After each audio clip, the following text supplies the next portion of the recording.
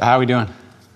Good. All right, I'm going to pray, and then we're going to get into some stuff, and I don't know what's going to happen yet because I have a lot of notes, but I want to stop and do little prayer exercises throughout, but we'll see what happens, okay?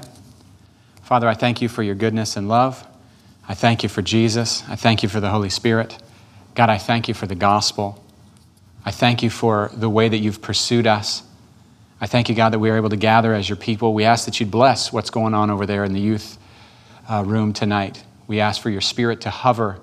We ask, God, for Jesus to look attractive. We pray that you would rebuke the evil one who tries to blind our minds and hearts, who tries to dull our spiritual senses. We ask that you'd rebuke the evil one, that your Spirit would hover and reveal and convict and inspire. We ask, God, for you to give Kate words that are directly from your heart. We ask that you would allow the group to hear from Jesus themselves. We ask for the prophetic to flow, that you would walk among them. We ask that you would increase what you're doing, the amount of heart space that you are allowed to have your way in. God, we also ask that you would speak to each heart in here. We ask for a spirit of wisdom and understanding, wisdom and revelation in the knowledge of you. God, I ask that you would continue to breathe on us, drawing us deeper every single day. Take ground in our hearts, God. We know that you made us to live an abundant life. And so we ask, God, that whatever could be blocking that you would highlight it to us so that we can deal with it. We know that we can't bring new life, but we can make ourselves available for you to bring new life. And so we ask for the wisdom and for the insight to know what's blocking the flow of your life in our heart and through us to others. Pray these things in Jesus' name for Jesus' glory. Amen. So I was asked to speak in Florida at a big old pastors conference, and they asked me to teach on inner healing prayer and to do inner healing prayer in front of them, a group with them, but also in front of them, a group of strangers, and I have tight time limits. So are you having fun yet, thinking about me squirming with that assignment? Wow. We want you to teach on inner healing prayer. Also, we want you to do it in the morning sessions, first thing, and there's a tight deadline, and after that we break to go do other things. Good luck. We believe in you. It's going to be awesome. So I thought, I know kind of how I do that, which is I put myself in harm's way and plead with the Lord to do something. That's really what I do. Yeah, that's the strategy. Because we have principles. Don't we have principles? Like, we have biblical principles, but biblical principles don't work. The Lord works. Right? We follow biblical principles, but if Jesus doesn't show up, they don't work. But that's the smartest thing you can do, is do what you know the Bible says to do. But even there, if you're in your own strength, you know, it's like, okay, that didn't work. That didn't work. So I'm going to teach them biblical principles, namely these ones: lies enslave us, truth makes us free. Wounds, emotional wounds and otherwise, Jesus wants to heal. Is that an amen? Does Jesus want to heal your body? Yes. Does he want to heal your soul? Yes. Salvation is healing. The cross is the healing. Body, soul, spirit. God's always present and always for his children. Is that true? Yes. So when hard things happen to you, it's kind of important to know where he was and what he was feeling. Because when we go on a trial, what happens in our hearts is our hearts begin to put him on trial, and there's an accuser of our souls who's also an accuser of God who wants to put him on trial. So it's really important to know in your hard times of your life, the story you're telling yourself about the meaning of your life, it's real important to know, God, where were you then? Otherwise, it's real hard to trust him. If you think he abandoned you, if you think he denied you, if you think he betrayed you, it's going to be hard to trust him. Jesus says, cast your cares on me. I care for you. Well, he said it through Peter, but still. Is there stuff we're carrying? Are there burdens we're carrying that Jesus doesn't want us to carry, that he wants to take from us, to lift from us, so that our burden is light and our yoke is easy and we have rest for our souls? The exchange. That's what we're doing. And then he doesn't just take our burdens, he wants to give something back in place of the burdens. That's the exchange. So these are just tools. Repentance and forgiveness, oh my word. It doesn't get more gospel than repent and forgive.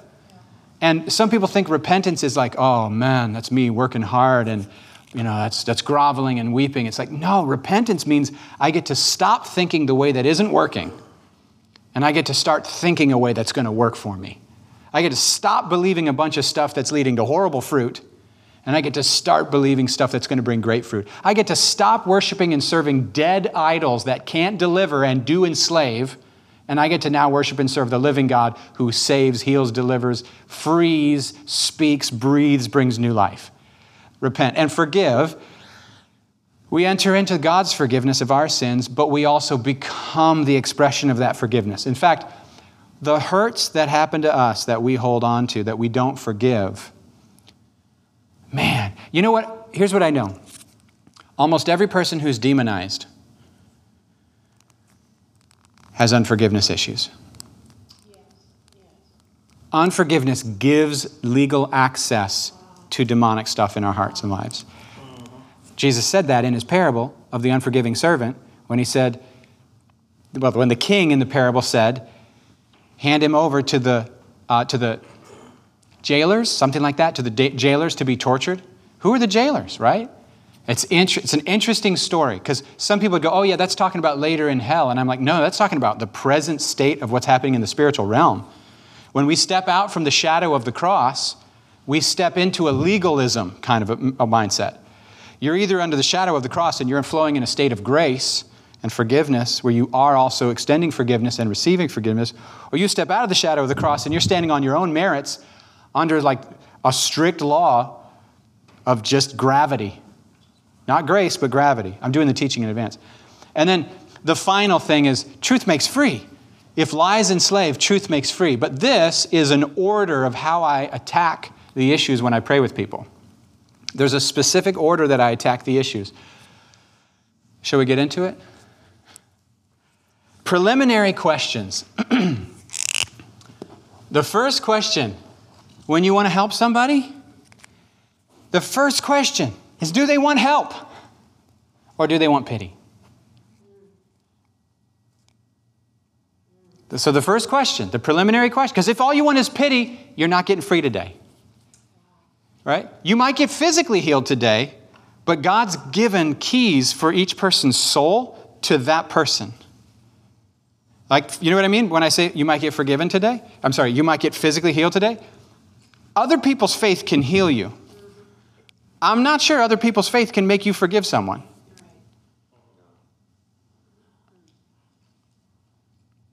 I'm not sure. I'm not saying God can't change your heart on the basis of other people's faith.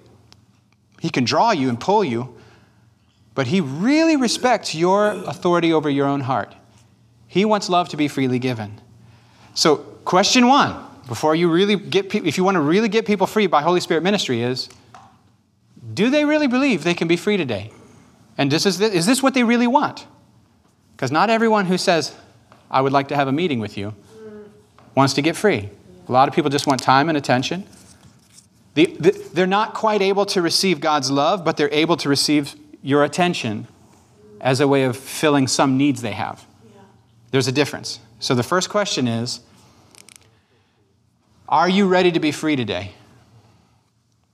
And if they're not ready, the way they'll tell you that is they'll start to talk in a loop about all the reasons they can't get free and all the people who wronged them and why they're stuck and why nothing works and no counselor has worked and no medicine has worked and no pastor has worked and no conference has worked. And it just, if they're not ready to get free, they'll start to tell you the reasons that justify their trauma, justify their stuckness. Because what they want is to feel justified in their stuckness. If they want to get free, they'll say yes, and they might even be real nervous. They might even be real scared, like a person who's about ready to jump off of a high dive, like into a pool. Am I making sense yet? So Jesus, when he encounters somebody, he says to the blind man, What do you guys want? What are you talking about, Jesus? We're blind. What do you want? Or he asks the paralytic, do you want to be made whole? Do you want to be made whole? What kind of question is that, Jesus? I'll tell you what kind of question it is. A good one. I'm reading Acts over and over right now, and there's a scene where it says,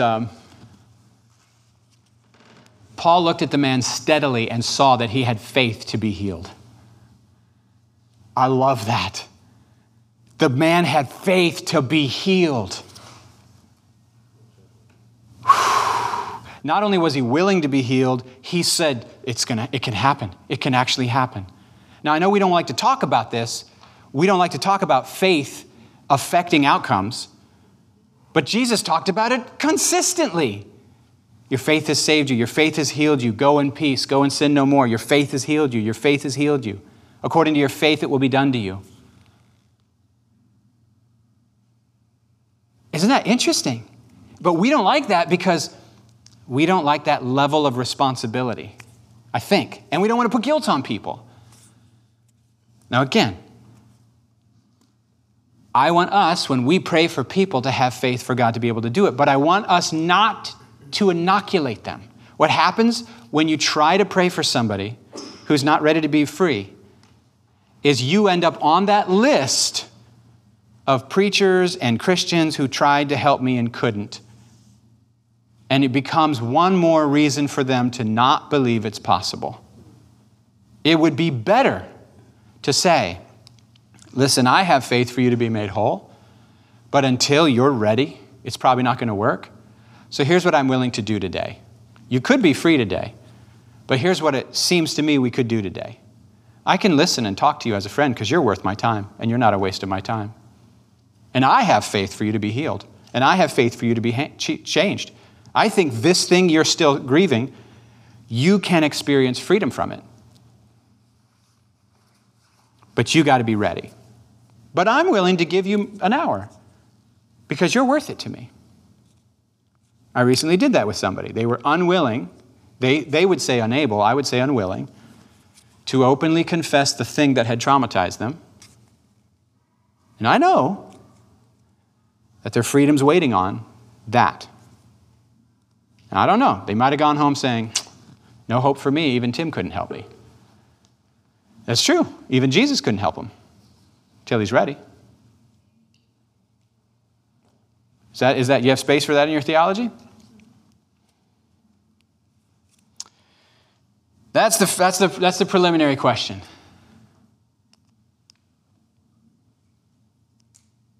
It's really interesting.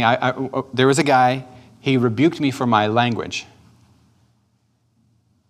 He said, you are a very gifted man, and you're a very godly man, and you could influence, for Jesus, all kinds of people, but not till you clean up your mouth. And I was like, I totally agree with you. But I've been praying to change since I was, and I shut myself off. I said, stop that.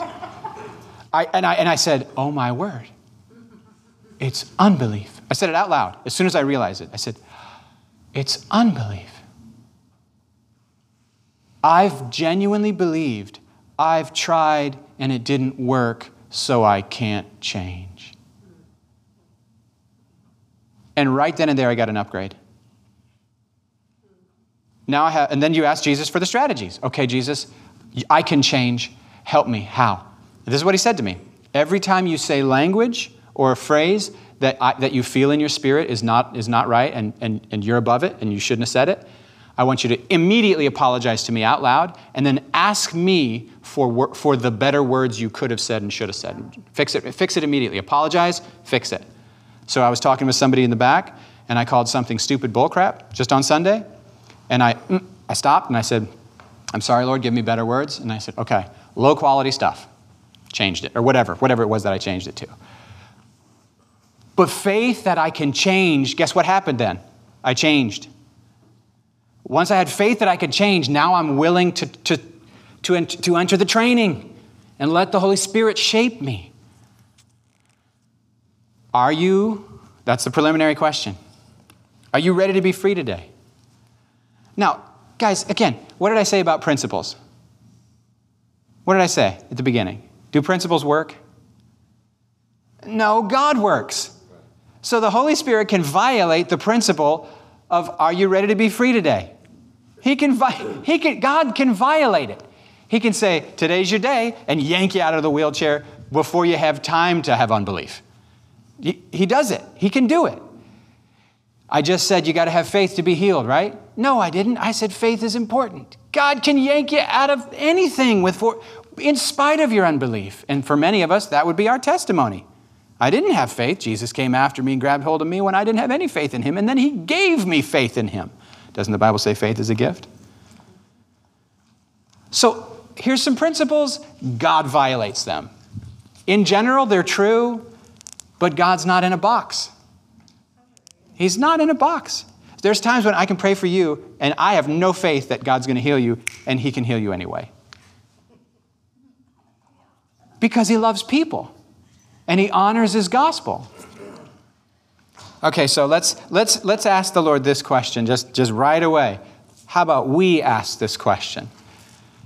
Lord, are there any areas where you have faith for me to be free and I don't?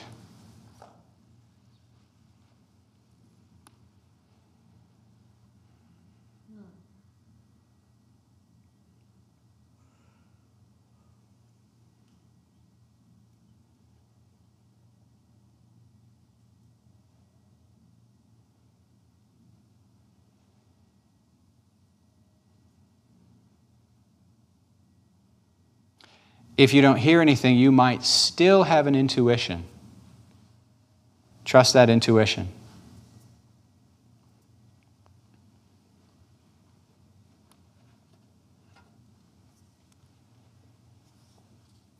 Now just pray this very biblical prayer. Help my unbelief. Lord, help my unbelief. If faith is a gift, give it to me. Father, give me faith to be free in that area that you know I can be free.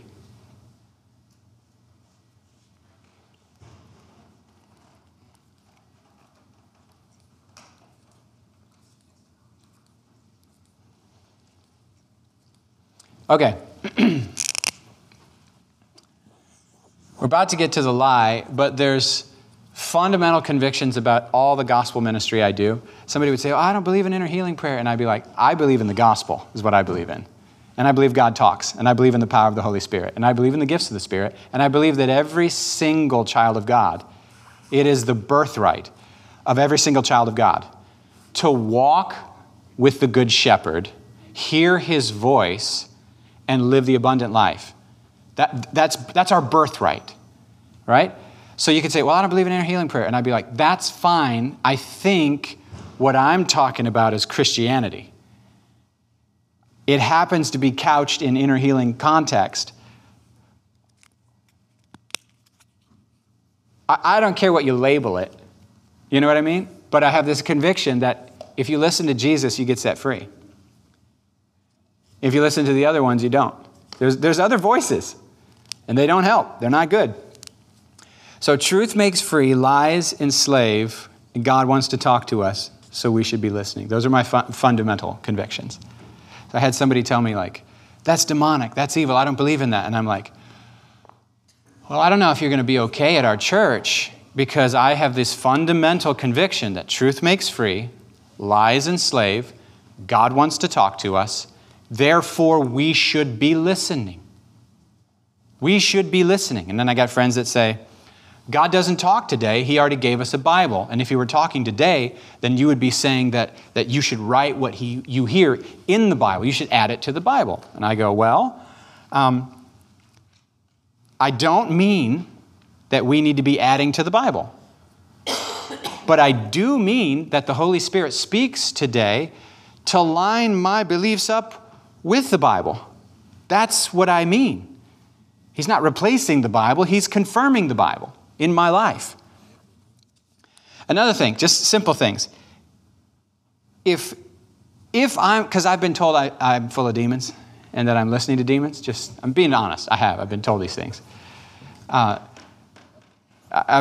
been called worse. The one person said I was an Antichrist. I thought that was the best one ever. It was like persecution unlocked, like video game, like I leveled up. It was amazing. It was great. Just think with me. John 16:13, the Holy Spirit comes to lead us into all truth, correct? Yes. To lead us into all truth. Now, here's the question. Do you trust the Holy Spirit to lead you into all truth more than the enemy of your soul to deceive you? I'm telling you, I believe a lot of believers are more scared of being deceived. They have more trust in the evil one's ability to deceive them than they do in the Holy Spirit's ability to lead them into the truth. So consequently, they shut down their subjective ear. But what do you think happens when you stop listening to the voice of the Lord? You think you're going to be less deceived or more? So let's just work this out. You're so afraid of the devil deceiving you that you shut off your spiritual ears to the subjective, thinking that you're going to be deceived. So you close your ears to the Holy Spirit, and in the end, you're far more likely to be deceived. So I would say faith in the Holy Spirit's ability to speak louder than the evil one, clearer than the evil one, will actually keep you from deception. See how it gets all twisted up? It gets all twisted up. And fear of the dark instead of faith in the light. Fear of the dark instead of faith in the light. The Father, it says, if you ask the Father, hey, by the way, welcome. The Father, just like all earthly parents, it says your earthly parents aren't going to, if you ask for good gifts, they're not going to give you, if you ask for bread, they're not going to give you a snake. If you ask for a fish, they're not going to give you a stone. How much more if you ask for the Holy Spirit, will the Father, how much more if the children cry out day and night, how much more will the Father give the Holy Spirit? I messed that verse all up, but you know it. It's Luke 11.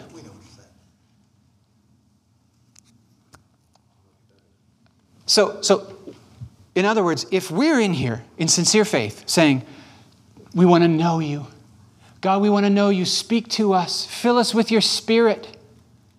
If when you're doing that with a sincere heart, instead you get demons, guys, we should really rethink whether Christianity works.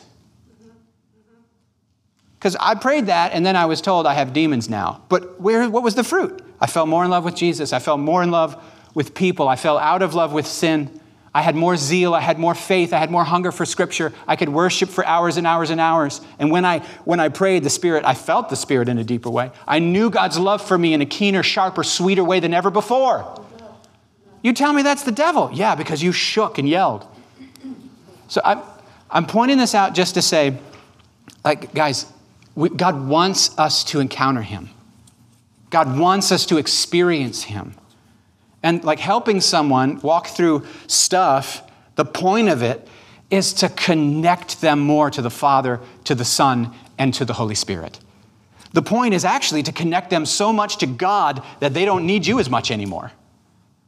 And the point is not, oh my word, we're going to sit in a chair, someone's going to do inner healing prayer, and that's going to fix us and we won't struggle anymore. No, that's stupid. That's stupid. That's not how it works. But here's how it will work. God will talk. God will lift burdens. God will forgive. God will highlight things for us to partner with. And then we have a responsibility to cooperate with what He reveals. And then from then on, we are equipped more fully to fight the good fight of faith. Are you with me? So it's everything we were talking about at the prayer luncheon where we were trying to answer the question, why does prayer ministry matter? And I said, Kate, do you remember that teaching I did on inner healing prayer? And she said, nope. And I said, exactly. But that same night, I said, who wants to volunteer to do it? And you got in the chair. Do you remember what you experienced? Oh, yeah. We owe people an encounter with the living Jesus. Not just words about Jesus. We owe people an encounter. with the living Jesus. This is more important than prophecy even. If I can connect you to you hearing him, it's more powerful than if I hear him and speak for him. And I'm the guy who I love prophecy. It's quicker. When I'm in a hurry, I flip out of inner healing prayer mode and I get it done in prophecy. When I get stuck, it's very tempting to just abandon the inner healing prayer ship. If they seem stuck, it's just real tempting to jump into the little skidoo and go, That's what it feels like. Prophecy feels like a skidoo, Inner healing prayer feels like you're throwing them in the river and saying, I hope they learn, You can do it. And they go, I don't like you anymore. You should ask God this question that you're terrified of asking. Okay, I have more faith in the Holy Spirit's ability to reveal truth than in the enemy's power to deceive. Do you agree with that? All right, let's tell him that. Just take a moment and pray something to that effect.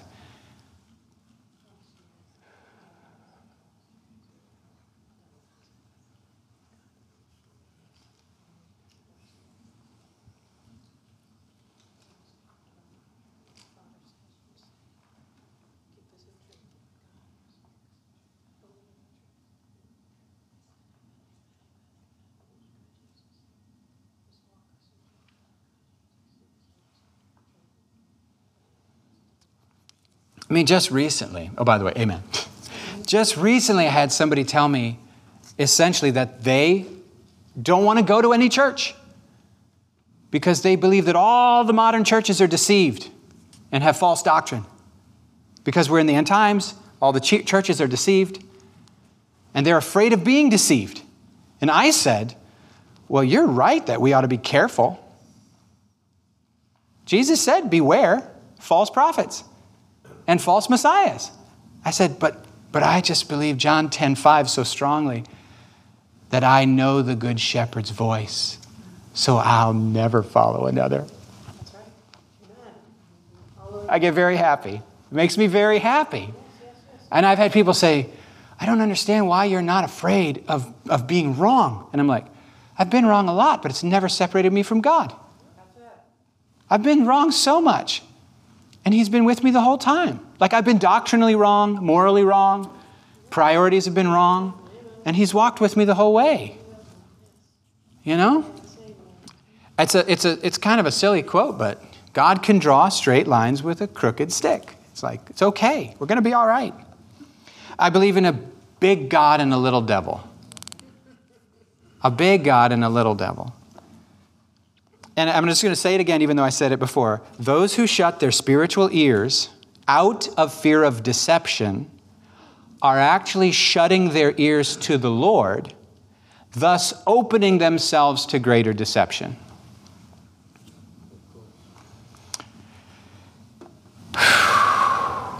Okay, the lie. This is typically where I start with people. The lie I'm believing. So you say something like, Holy Spirit, is there any lie that I believe about the Father that you want to address today? That kind of question. Oh, some of you are already praying it. It's exciting. Go ahead. Holy Spirit, is there any lie that I'm believing about the Father that you wish to address?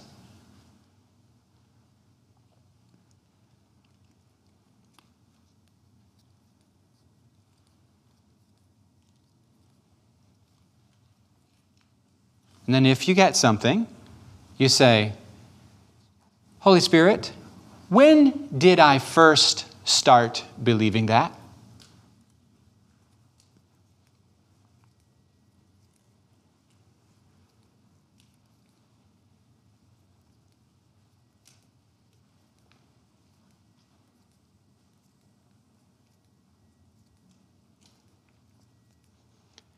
And often what will happen is you'll go to a memory. And in that memory is usually something painful. And someone painful often.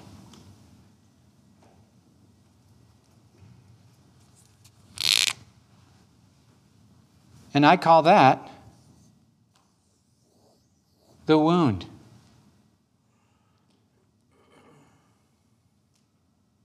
Usually the lies, we believe, have entered us like arrows through the wound.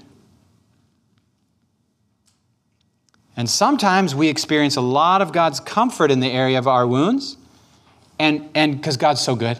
Yes. He's so good.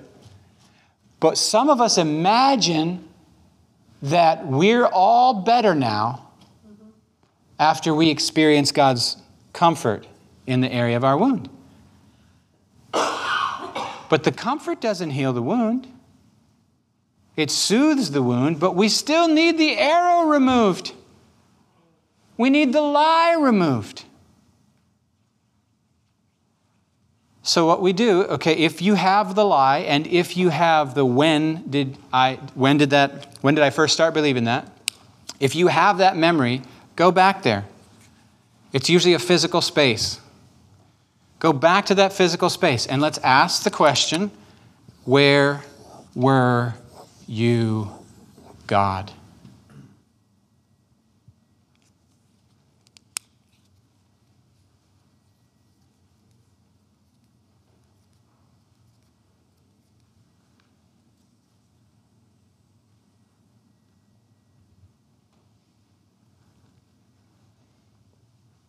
Where were you, God? You might see something.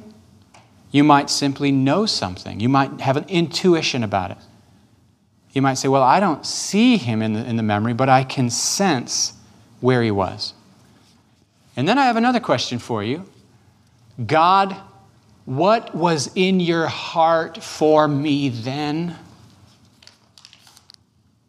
What was in your heart for me then? What was in your heart for me then?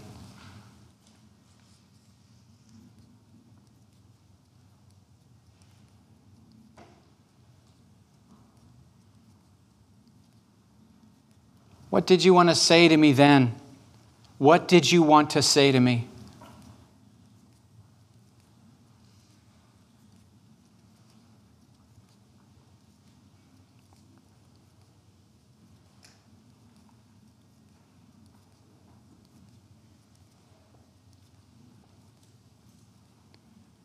Okay. Does anybody want to share, or is anybody willing to share what memory they went back to?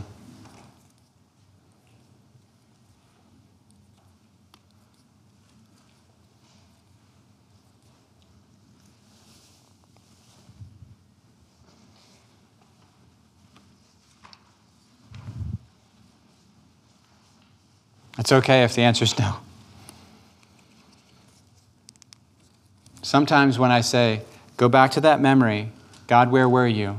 Sometimes I say, you might see Jesus enter the scene. And if he does, let it play like a video. He might do something. He might say something. And usually, I watch their eyes. And usually, if I watch their eyes, they start to flicker. Something's happening. Very subtle. Maybe one tear. And I sit and I pray, Holy Spirit, come. Or I pray quietly in tongues. And it takes a lot of patience. And some people are so scared they're not going to hear.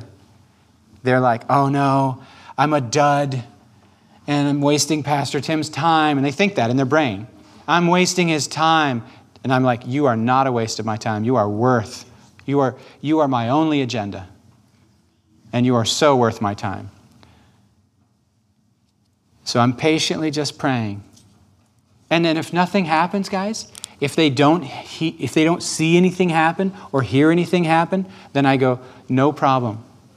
What do you just intuit? What do you just sense? What do you just know about where he was? And then suddenly they go, he was over there. What was in his heart toward you? I don't know. Well, ask him. Okay. What was in your heart toward me? Same routine. They might hear him speak. You might hear him speak clear as a bell, because you don't need me to do this. You can do this by yourself at home, in your car, in the shower, while you're working. The question is, are you willing to let him take you to the dark places? You really got to trust Jesus to be willing to go into those pain points in your soul. And by the way, the point of this is not to spend the next 30 or 40 years looking backwards. Not at all. The point is to cut anchors so you can move forward. So we're not bound by the past. But it's amazing how easily people who think they don't hear God actually hear God. What do you just know is in his heart? Oh man, he loves me so much. He's weeping with me. He wants to hold me in his arms. He's just crying with me over and over. Huh. Okay, so now what have we done? We've experienced comfort and some truth about who God is. What about this one? The exchange. I'll say things like this to people. If you could picture your burden, what would it look like? It's just a creative exercise, really. There's no wrong answer, is there? I mean, it's your pain, and you're the one picturing how it might look. Or maybe I'll say something like, what do you imagine your heart looks like right now as you're feeling this hurt? And they'll say, oh, it's broken in pieces, or oh, it's shot through with daggers. I got daggers stabbed out of my back. Whoa, what's the word on them? Oh, they have words like betrayal, abandonment.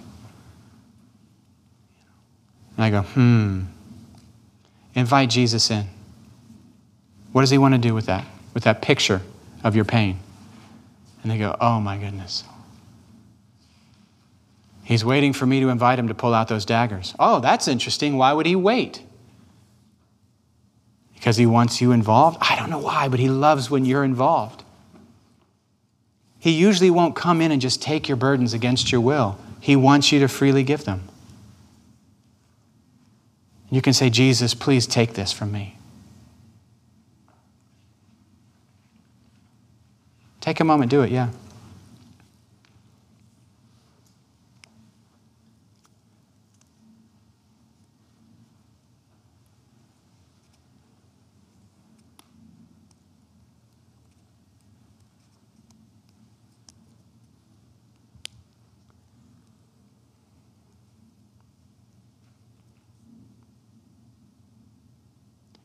So I'll tell you one that happened to me once.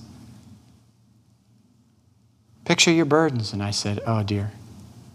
Yeah, it's like a backpack filled with bricks. And they were like, what are the bricks? I said, the Lord says they're everyone's expectations.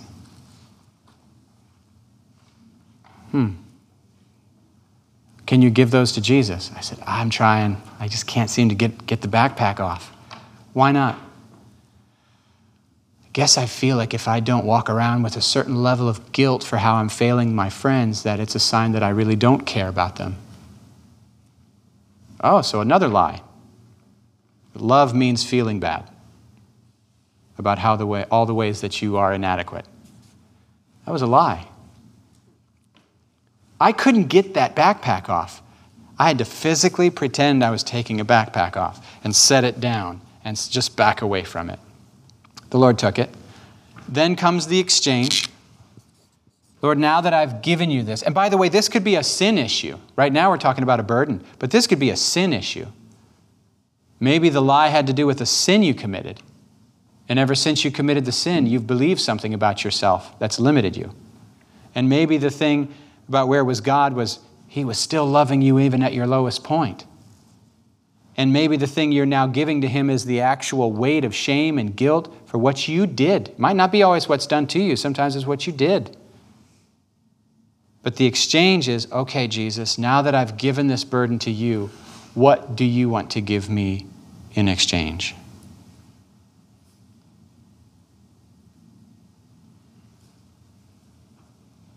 By the way, this works best with total transparency, with somebody saying out loud what's really going on. Once somebody goes serious, when they get soul honest, when they speak out of their deep voice, like, you know what people's head voice is? Hey, how you doing there, Rusty? What's the weather been doing on the house thing? Yeah, you got the Super Bowl coming up. That's up here. That's high. That's up here. But when Rusty goes down in here, and he says, I called you because you matter to me. And I'm really trying to pay close attention. to the people in my life that really make life worth living. In the limited time I got, I want to love the people around me. Now he's talking down here. Then he can go even deeper, and he can say something like, Linda, I really just don't know if you understand how deep my love is for you. It's deeper, right? It's a deeper voice.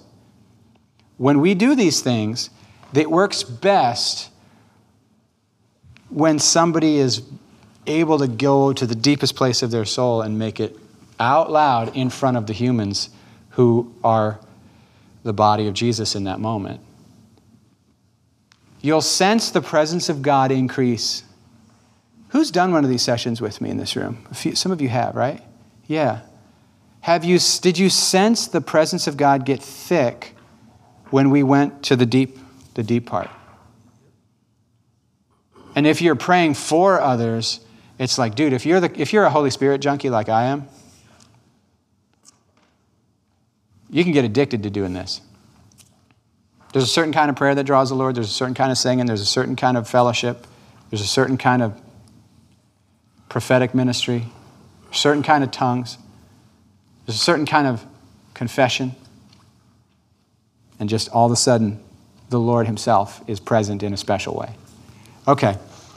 What do you want to give me in exchange?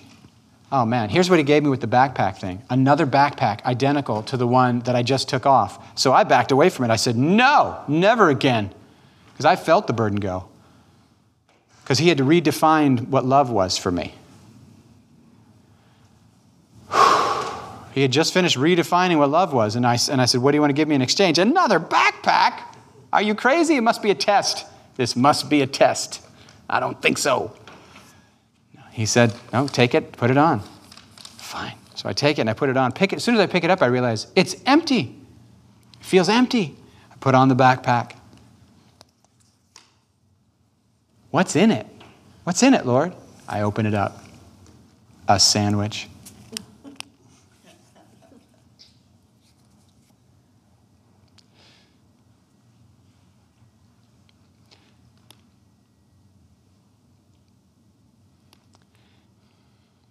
He said, that's all you need to minister to everyone.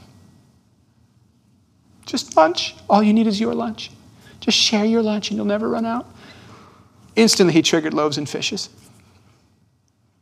You don't have to be anything for them. You don't have to be enough for them.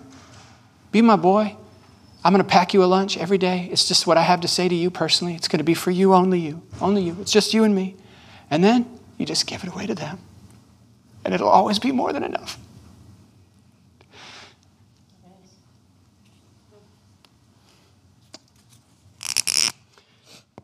Now we're ready to repent and forgive. Remember when you went back to this memory? There might have been somebody there who hurt you real bad. Or it might have been you.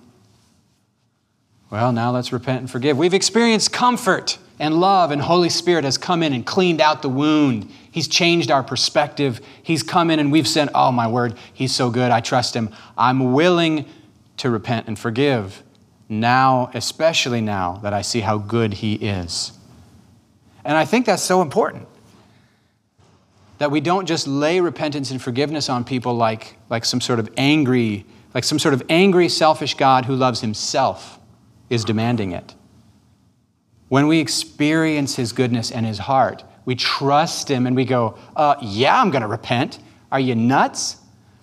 And in this repentance, man, if we're talking about sexual sin, usually there are soul ties where we actually connected with them in a way that needs to be severed. So in that repentance, we'll break soul ties. We'll say things like, in Jesus' name, I break the bonds that I wrongly made with so-and-so. I break them in Jesus' name. I call back what was taken. Let's say it was done to you against your will and it was sexual. Then you call it back. You call it back. And usually a person in that situation is too emotional, and I'll have them repeat after me because they aren't going to necessarily have the words. So I have words for them, and I say, repeat after me. I call back what was taken. I call back what was taken. I call back my femininity. I call back my masculinity. I call back my sexual power. I call back my romance. I call it back in Jesus' name. Return to me now. And may the blood of Jesus be a wall of separation between me and them. And I don't know why, but sometimes I clap or hit something hard. I don't know why. I get excited on that point. And I send back what I receive from them. I send it back to them in Jesus' name. It's not mine, it's theirs. And now I have it to freely give to the one God really intends. That's a form of repentance. Or you literally forgive as though the person who hurt you was in the room. And some people go, oh my word, how do I do that? And I go, well, you can't forgive what you don't condemn. A lot of people mistake excusing something for forgiving something. Do you know what I mean?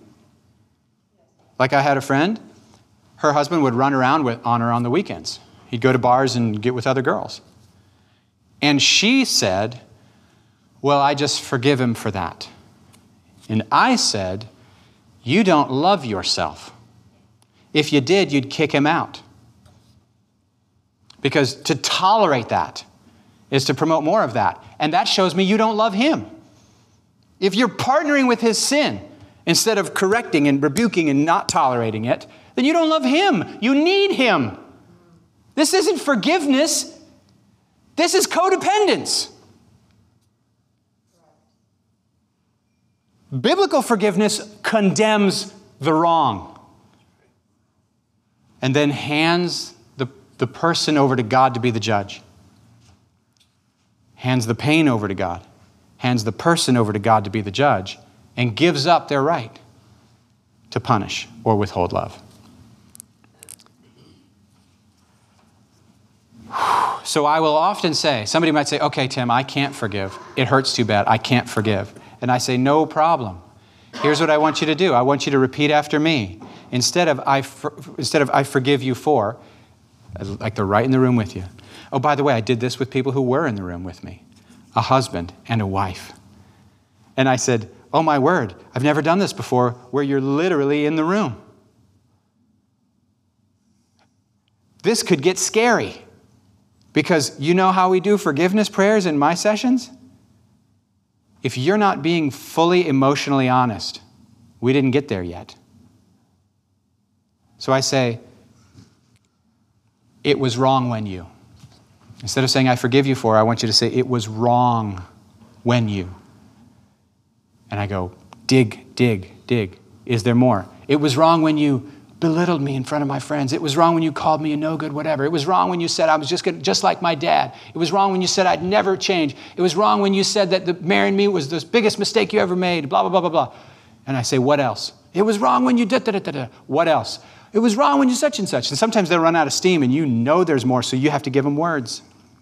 Because you know them, or at least you have an intuition about it. And you say this, it was wrong when you, da-da-da-da, and they'll go, yes. And there's more. We're trying to dig all that out. We're getting all the cancer out. That's what we're doing. We're digging all the cancer out. It was wrong when you, is there more? And finally they'll say, I think that's it. I think that's it. And then you say, now take them to Jesus because they're too heavy for you to carry. They're light for him. But if you try to carry them, it'll crush you. Can you do it? And I say, tell me when you've done it. Tell me when you've taken them to Jesus and left them at his feet. Tell me when they're there. They usually take a minute. Are some of you still doing this in your mind while I'm talking? Then what? Well, now say it. Jesus, I hand over my right to punish. I hand it over to you. You alone. You alone are the judge of all the earth. I hand over my right to punish. I give up my right to punish in Jesus' name. And I give up my right to withhold love from them. And right away I can hear some people going, no! And I go, look, I ain't telling you have to have them over for dinner every week. I'm telling you if they get a flat tire, you'd be willing to go help them. Difference. In fact, should not be. coming over for dinner every week and lying to you about who you are and mistreating you. They might need a boundary in your life to where they are out there in the outer circle of people who don't get to shape and form your identity.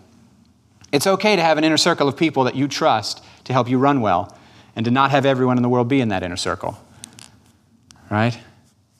Okay. We love everyone. That doesn't mean that everyone is on the inner circle. And then there's a real inner circle with only Jesus. Not even my wife's supposed to be in there. Otherwise, I can't love her right, because she's my God. Okay? And then, once we've done the lie, going to the wound, and where was God, and comfort, and the exchange, and the repenting. And by the way, part of the repenting is receiving God's forgiveness. And then the forgiving. And then at the end of the forgiving, I'm often saying, God, now that I've released this situation to you and taken my hands off of it, what are you going to do now that it's in your hands? And sometimes he'll give you a vision of stuff you were blocking with your unforgiveness. And that's exciting. And faith in, I have so much faith in that one. Now that I've taken my hands off the situation, what are you going to do? Forgiving is like powerful spiritual warfare. Forgiving your enemies releases the Lord to bring stuff in their life. One time the Lord told me, the way you're behaving is blocking the Holy Spirit from working in your wife because you're trying to do my job. Don't tell her I said that. She can do no wrong. Nah, she won't. She never does. She don't know what goes on in here. She just gives me the sermon notes. She doesn't listen to mine. Yep, breaking soul ties, the calling back, the sending back. Oh man, some of these get hilarious. Some of these are hilarious. Like a young lady was, this dude was aggressively propositioning her for sexual stuff, and she shut him down, and it ticked him off. So he switched from, oh baby, you're so hot, to, you're a worthless piece of beep. You know what I mean? Ticked him off, hurt his feelings, made him feel rejected, so he just took it out on her. And so we were there sending back the lies, and I was like, do we send back the bull crap? She's a worthless piece of blank. Look, she's right out there. She heard everything I said. She's in the office. Yeah. She heard it all. She's sneaking around. She's spying on me. Oh, I spat. And I'm sitting there in the chair, and I'm thinking, because it's all like 40 people in the room, and then me and this, and you know, the front. We're in the front. And I'm thinking, how do we send back the lie? Because word curses. Sometimes things that come up is word curses, where people label you stuff, and it's stuck to you, even though you said, I don't believe that. I'm the blessed and chosen, and I'm the head, not the tail, and all the... But it's still stuck on there, even though you're quoting all these scriptures. It's still stuck there, and you're like, oh, we should get rid of that, right? So I go, we send back that curse in Jesus' name, and we send it back with a blessing. So, Lord, we send back the piece of... Wait a minute. And then I said, I'm thinking a minute, and then I said, well, if you can mail cookies, you can mail feces. And apparently they had a whiteboard in the basement, and it was full of weird Tim quotes like that. That stuff that I don't remember saying. Years later, this young lady walked up to me. She goes, you remember me? I said, I kind of do remember you. What was your name again? And she said, if you can mail feces, you can mail, or if you can mail cookies, you can mail feces. I screwed that up. But yeah, breaking off word curses. It's important. Did you know our words have power? Yes. And if we really knew it, we'd speak differently to each other, wouldn't we? When you go through this stuff and you start to become sensitized to how stuff affects people, then you go, oh my word, how have I been used for evil in people's life? On accident. My wife says to me, well, you know, when you get really, really, really mad, you don't even remember later the things you say. The mean, evil things that come out of your mouth, Tim. And I go, that's terrifying. That's no good. Tell me what I said so I can fix it, you know? Okay. Don't say it. Yeah, don't say it. But since I did, how can I fix it? Let's see, what do we got? The truth. The truth. See, now we're finding, some people go, screw that, I'm just going to skip all the steps and go right to the truth. And I go, well, you can. You can. But what this is it's making room for the truth. You know what Jesus said? You have no room in your heart for my word. That's why you don't believe me. You don't have room in your heart. Your heart's occupied with all this other stuff, all these other attitudes, all these other beliefs, all these other operating systems. You have no space. So what this is just making room for the truth. So then we go right back to the beginning. I'm taking notes while they're talking, right? You're taking notes while they're talking. And now at the end, you've got a couple lies on the page. Some they said, some that you could tell in the rest of what they said need to be dealt with. And then we go, okay, if the lie was, like, what was somebody's lie about the Father? Anyone? The Father's distant and not involved. So at the very end of your session, I would say, Father, if the lie is that you're distant and uninvolved, show me the truth.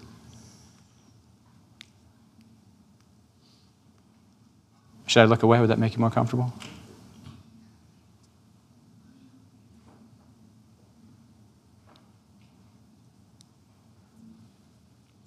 You have an answer? Yeah. The Father said he's close to your heart. Close to your... See, that's fascinating. That answers both of those things, doesn't it? The truth...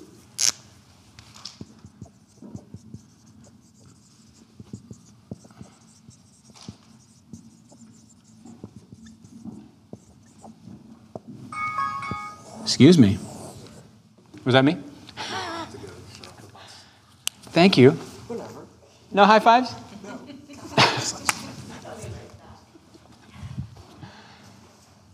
Okay. You can and should take notes if you do these kind of sessions with people. But at the end of a session, please don't hand the person a list of lies and wounds. Do you know what I mean? You don't want to hand them. I made that mistake at first. But by the way, if like one of these sessions with people, if they were a writer, do you know the story they should be writing? The story of what they're praying about right here is like much more interesting than a fictional story they could write.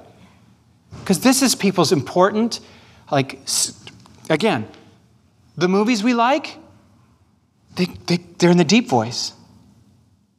Which is why we say, oh, that movie was stupid. All it had was a bunch of action scenes and there was no character development. What do you mean character development? I mean this stuff. Because you know what? When you're with people and you're praying through the deep stuff, you relate, you resonate, you cry with them, you feel with them. And guess what else happens? They hear the Father speak, and you know what happens to your faith? You get in on the exchange. I cry with people. The first year I did these sessions with the students, I cried so hard my body hurt. My throat hurt, my stomach hurt, my muscles hurt, my face hurt. Because I had so much stuff that their pain was resonating with. You know what I mean by resonating? Like if you sing at the right frequency, you can break a wine glass. Because you're singing at the exact same frequency that resonates its natural resonance, and it can shatter. And their pain was doing that to my pain. The second year wasn't quite as bad. The third year was a little less so. This most recent year, I cried less than any other year, but I still cried. You know? But it's so interesting how he who encourages someone else will himself be encouraged. The one who refreshes the soul of others will themselves be refreshed. And I would go, the wounded healers get healed. And that's what we all are, friends. I wish we weren't, but we can always get closer to Jesus. I don't care how close to Jesus you think you are, there's still closer. I don't care how whole you think you are, there's probably another layer of the onion. He loves you more than you know. You're more powerful than you think. You're more well-positioned for his will than you could even imagine. And don't ever think to yourself, I wish I was born at a different time or a different person or a different race or a different gender. There was one young lady who hated herself because she was black. Now, I had not encountered that before. And I just kept hearing over and over, black is beautiful, proud to be black. So over and over, I just kept hearing the Holy Spirit repeat it. Black is beautiful, proud to be black. But she has grown up in a culture where the demons have seeded lies into culture that even though her parents don't believe that, her friends don't believe that, she internalized it. And this was a spirit-filled sweetheart of an amazing woman of God who could minister to everyone else in the room, but had a hard time accepting the value of who she is and who God made her. that was painful because I never did get her to say it with me. Proud. Black is beautiful, proud to be black. But you know what? I've prayed for her since then. And I don't know. Perhaps she's way past free on that now. Because God didn't stop moving that day, right? Yeah, and she's on a journey. And sometimes you got to hear something a lot of times before you're willing to take it in. But yeah. And then here's another thing. The version of this that I was taught told me, it was sozo. They told me that I'm not allowed, and I don't practice sozo, by the way. I don't follow the rules. So I don't call this sozo because I don't follow. This is like a combination of stuff I learned from watching TV, stuff I learned from praying, stuff I learned from sozo, stuff I learned from Brad Jersak, and just, I don't know, stuff I learned from reading my Bible and being in a church. So I don't even know what this is, other than I just call it gospel ministry. That's all I know to call it because it's the Jesus that I've come to love, right? So I was told you're not allowed to prophesy, but I do it. But what I do is I try to wait till the end because it would be so much better if they hear it from God themselves. But sometimes what's crazy is you'll hear from God and he'll say almost word for word the thing that you were going to say. And now when you give the word, it's a confirmation and it makes them have even more faith in their ability to hear the Lord. Do you know what I'm saying? So, concluding thoughts. This is not a list of rules. The Holy Spirit can skip steps. He can go straight from the lie to the truth. He can bypass the lie and just lay a truth on you without even telling you the lie. You don't have to go through any of this stuff. You don't. Jesus can just walk straight in and speak a truth so deep to your heart that a lie comes falling off without you going through any of the steps. Like in the basement, 2 a.m., I'm on my face, brand new believer, seeking God. He walks in. He walks in so thick that I'm terrified to open my eyes for fear that he will physically be there and then I'll just vaporize or something. I don't know what I was afraid of, but I was terrified, too afraid to open my eyes. And then he spoke. I'm telling you it was near audible or audible. And he said, I will never leave you or forsake you. And I had no idea that I was struggling with this fear of keeping him loving me by performing. But when he said, I will never leave you or forsake you, it broke. He didn't say you have a wound, you didn't have a thing. He didn't label me something negative.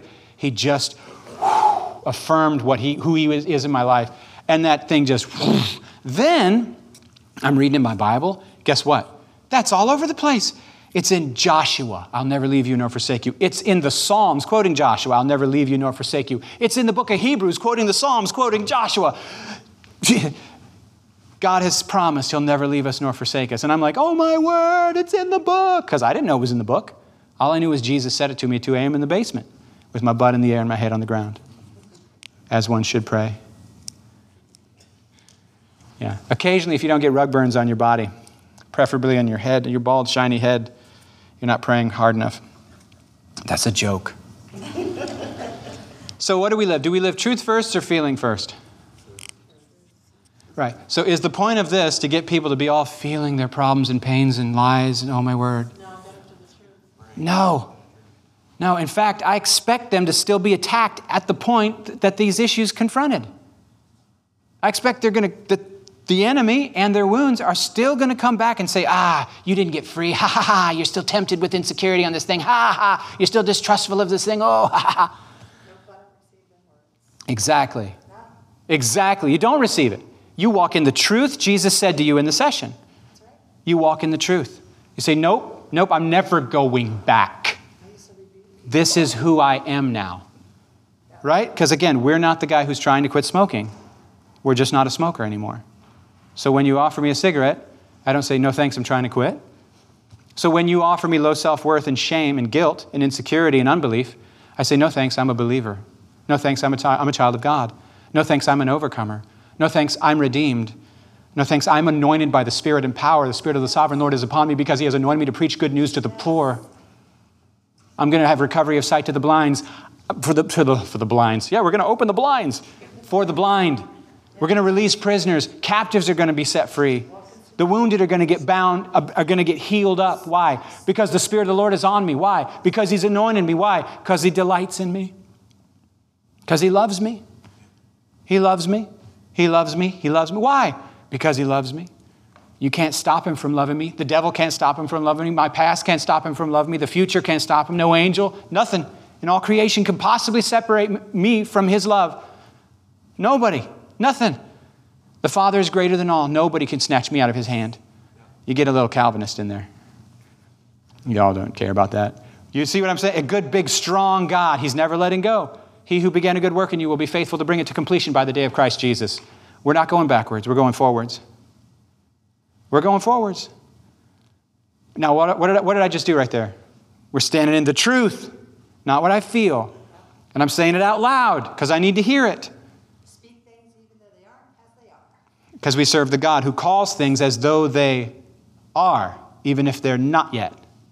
So he says, rejoice, O barren woman.